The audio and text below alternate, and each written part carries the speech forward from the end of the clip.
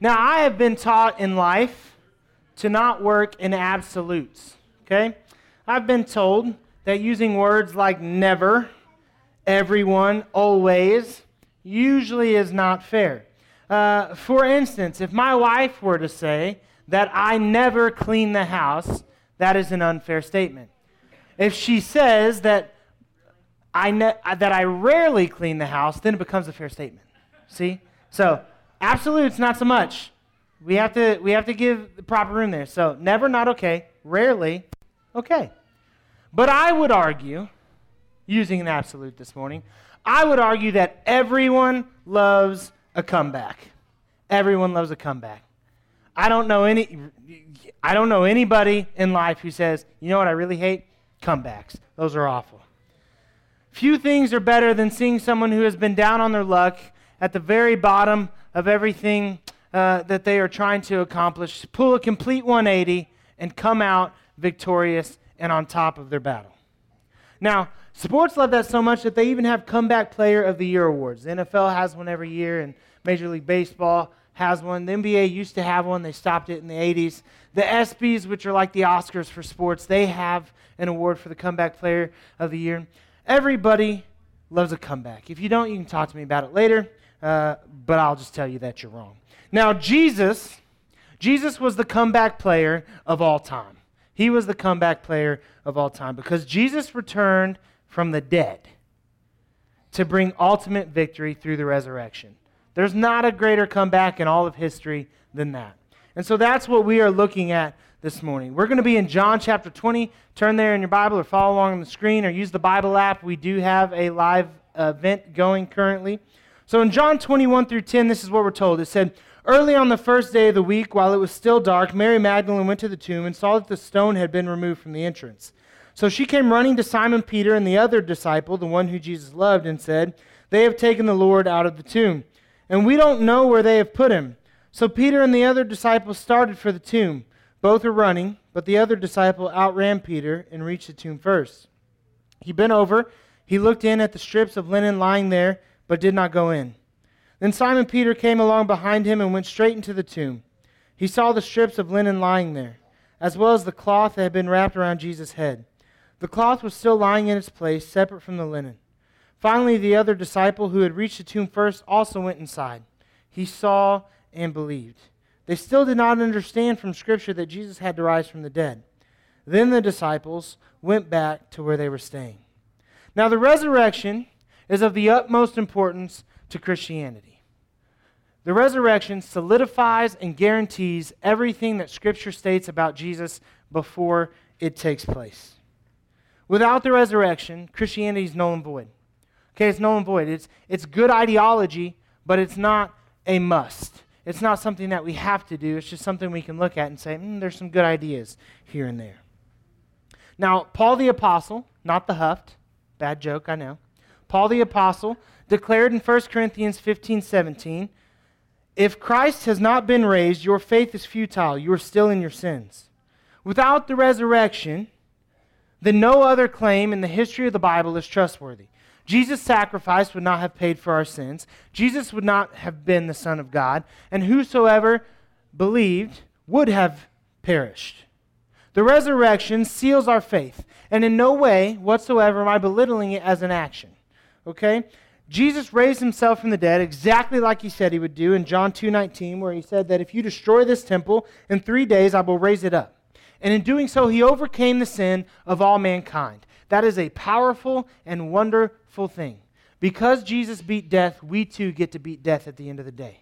And all we have to do is believe in Jesus. All we have to do is say that you are the Son of God, I believe who you say you are, and we receive that blessing. So I'm not making light of it, okay? I'm not meaning to pass it over because, honestly, the resurrection never quite gets the love that it deserves. Everybody focuses on the death on a cross, and rightfully so, because it was a powerful thing. It was an emotional thing. Jesus gave of himself for us. But the resurrection is what makes that death on a cross as important as it was. So we're going to look at some other things today, and I'm not making little of it. I'm not just meaning to pass it over. But what Jesus did, What Jesus did after he resurrected, what Jesus did after he conquered death, tells us so much about the man. And as we're studying in our series, this is the last Sunday, but as we're looking at Jesus, who's he? Who is this Jesus? I think it's important to look at what happened after he was raised from the dead. So we're going to continue in John chapter 20 today. We're going to look at that. We're going to talk about it. We're going to dive into it. And I saw some things in this chapter that I haven't really looked at before, if I'm being honest. I haven't really seen things from this angle before, and it kind of woke me up this week, and it excited me because it let me in on some things that I kind of knew about Jesus, but his actions here just solidified it for me. So continuing in John chapter 20, verses 11 through 18. It said, "Now Mary stood outside the tomb crying. As she wept, she bent over to look into the tomb, and she saw two angels in white, seated where Jesus' body had been, one at the head and the other at the foot.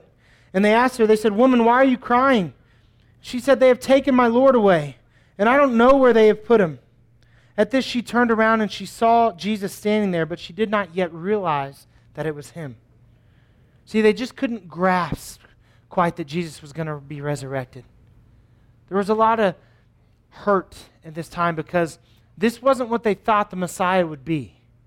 We've talked about that in the past. They were thinking more like white knight on white horse coming to conquer all those that were mean to them. But Jesus had something else in mind, and so they weren't quite ready to grasp that he would be again. And so she sees him, but she doesn't recognize that as Jesus. And again, he asked her, "Woman, why are you crying? Who is it that you are looking for?" Thinking that he was the gardener, she said, "Sir, if you've carried him away, tell me where you have put him, and I will get him." Jesus said to her, "Mary." I want you guys to hear this. He looks at her and he says to her, "Mary." She turned toward him and cried out in Aramaic, "Rabboni," which means teacher. Jesus said, "Do not hold on to me, for I have not yet ascended to the Father. Go instead to my brothers and tell them that I am ascending to my Father and your Father, to my God and your God." Mary Magdalene went to the disciples with the news, "I have seen the Lord." And she told them that he had said these things to her. Now, can we just wrap our heads around what just happened? Jesus just resurrected from the dead. At this point, cue my "I told you so" to her. Like if I was Jesus, you take Jesus out, you put Paul in. I resurrect myself after saying that I would, after everybody was like, "Oh, I'm going to kill you," right? People hate me for all the things I'm saying. I resurrect, I'm talking trumpets and dancing. It would have been like the scene from Aladdin where the genie comes in, and like Aladdin's riding on the elevator. I would be like, "Told you so, look at me," right? I would have been that guy. I really would have been. And for Jesus to be that guy, like I would not have blamed him. I don't think that anybody could have seen Jesus and said, "Yeah, no, this is a bit overboard, Jesus." No, Jesus just raised himself from the dead. And yet he stops everything, and he sees somebody that he dearly loves completely distraught, and he takes the time to go to her. Now, allow me, if I may, to take a little liberty here. I'm just kind of guessing at exactly what took place because there are some things we don't know, so I'm trying to fill in the blanks, but let's just look at this. One thing that we don't have to guess at because Scripture tells us is that Mary Magdalene was distraught. She was absolutely distraught. She was weeping. She was upset. I can imagine feeling nauseous. Someone had taken her Jesus from her. She had come to visit him just the 3 days, 4 days after, 3 days after what had taken place, and she's coming to see this Jesus that she loved, and he was gone. She was absolutely distraught, and she was left alone by herself. She told the other disciples, "He's not here," and the two, they ran, they looked, and then they got out of there. Well, I don't know what to do now, so they just left her be. Well, I imagine that she is just completely beside herself. Now, what we do also know is that she was close to Jesus. She loved Jesus dearly. She was at the cross. She sat through his entire crucifixion. She was there. And in fact, I would say that Jesus loved her as well. He shows it through his actions here, but Jesus loved her as well. They were friends. That much I know. But I do know that their relationship has been so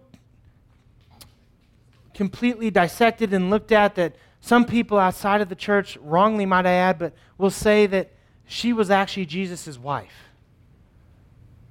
Again, that's not the case. But they were so close that people saw the love between them, and that was kind of the reaction that some got from it. Jesus went out of his way to appear to Mary and to console her. And we talked about in the past how Jesus is fully man, Jesus is fully God. He's 100% God here. He's doing God stuff. He just appears. And her complete devastation, and her being distraught, and her being broken, and her just weeping, and her just wanting to find him, he saw that and he came to her. After his resurrection, Jesus was extremely compassionate. He was extremely compassionate. He went above and beyond. He didn't have to come see Mary, but he saw her heartache, he heard her pain, and he made sure that he was present with her.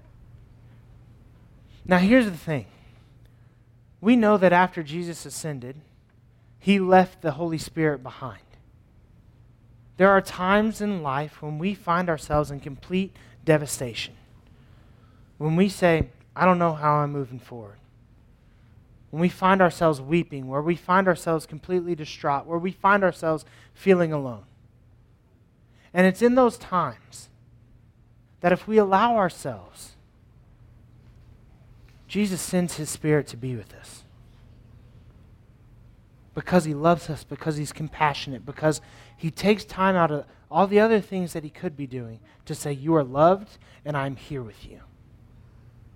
He did that for Mary, and that was an amazing thing. I found that to be pretty awesome. After his resurrection, Jesus was also extremely forgiving. Continuing in verse 19, it says, on the evening of the first day of the week, when the disciples were together with the doors locked for the fear of the Jewish leaders, Jesus came and he stood among them and he said, peace be with you. After he said this, he showed them his hands and his side.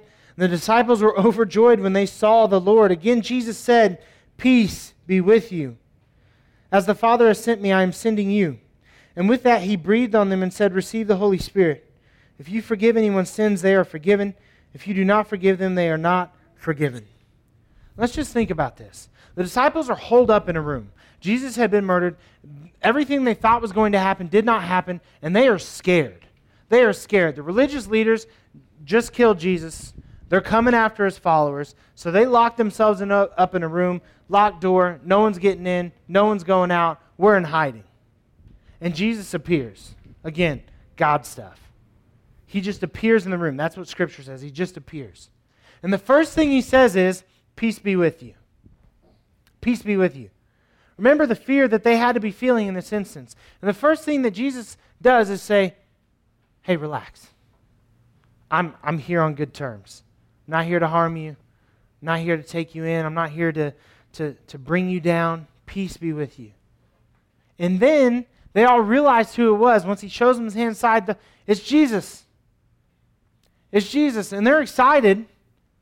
But Jesus says something I find really interesting here. Again, he says, peace be with you. Now just put yourself in their shoes. Think about what you would do if you're in that situation. Here's Jesus. You just turned your back on him.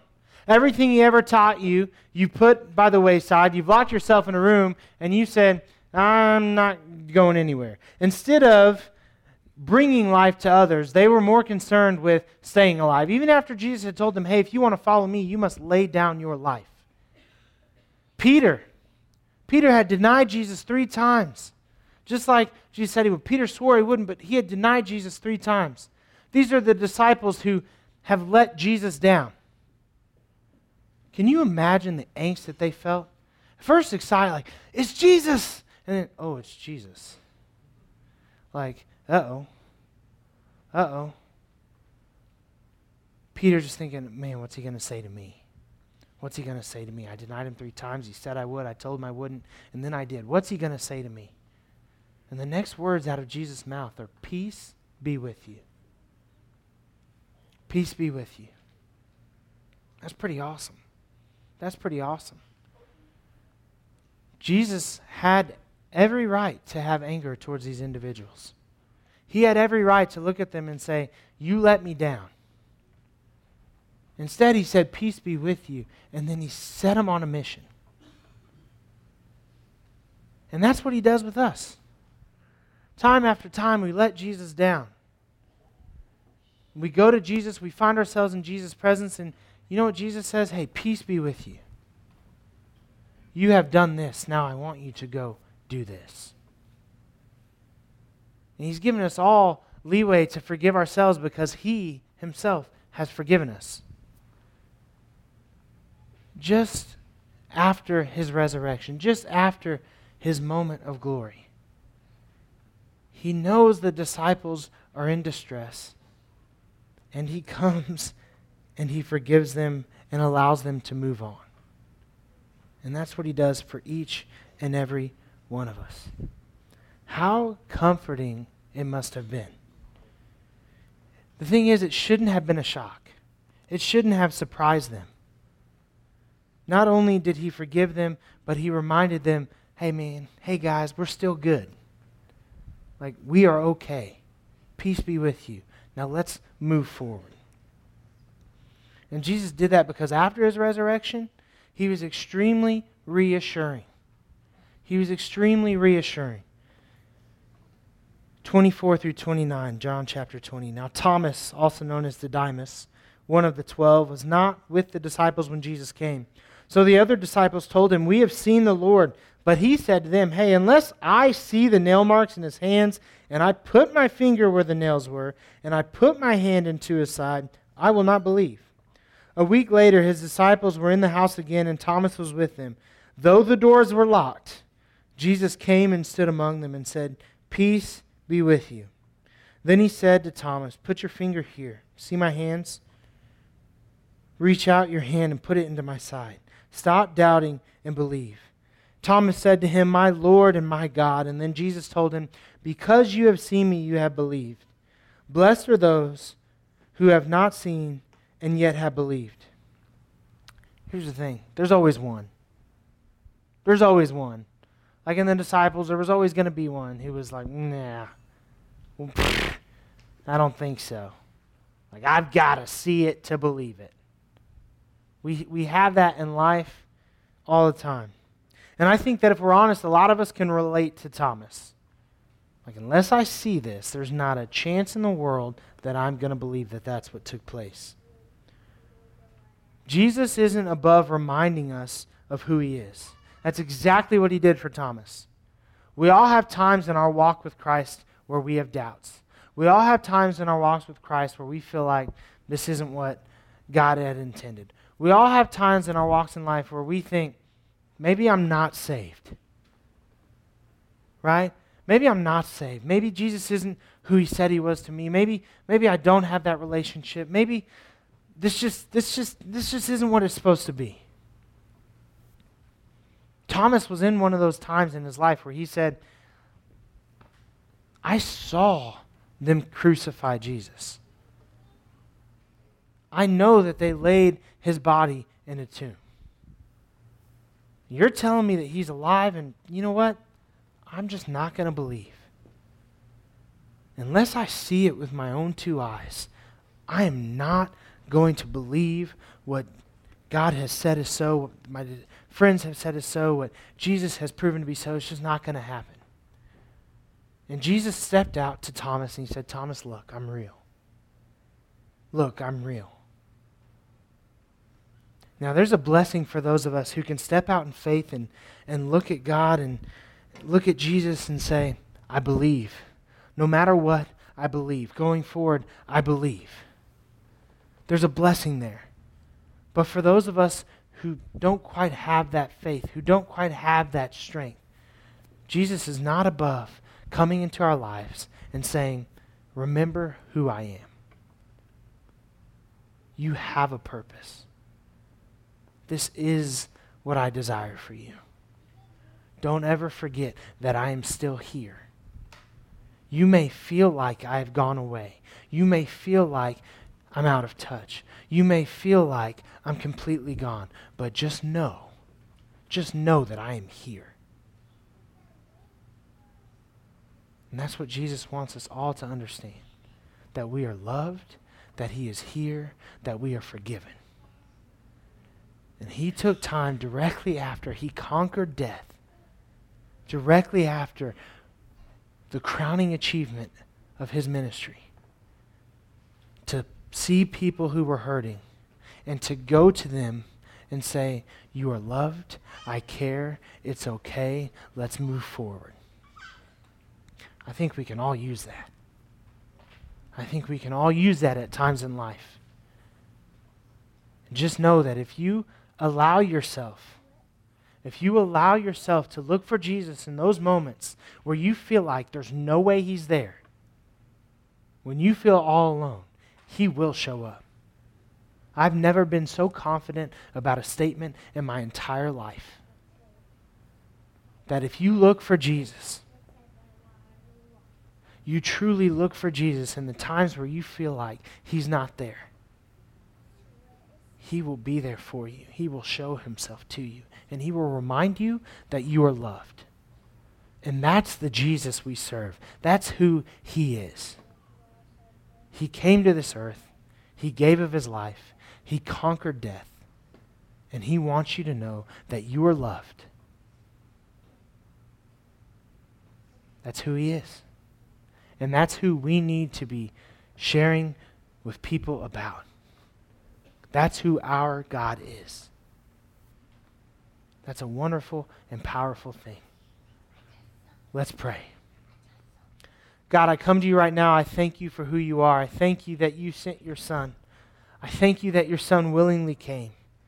I thank you that not only did he die on a cross to sacrifice himself for our sins, a perfect lamb for all of us disgusting creatures, but even in taking the sin of the entire world, God, he conquered that. 3 days later, he rose. And even after his crowning achievement, even after the greatest miracle that the world had ever seen, he saw pain and he saw hurt. And he stopped the process just for a moment to bring peace to those people. To remind them that they are loved. To remind them that he is there. To remind them that everything is going to be okay. Help us to be people who reflect that character of Christ. Who don't get too busy to see others in their distress and in their pain and in their suffering and say, I'm not going to do anything about it. Rather, God, give us the compassion, give us the courage, give us the drive to look out, see hurt, and to go. And to say, you are loved. And I am here. And everything is going to be okay.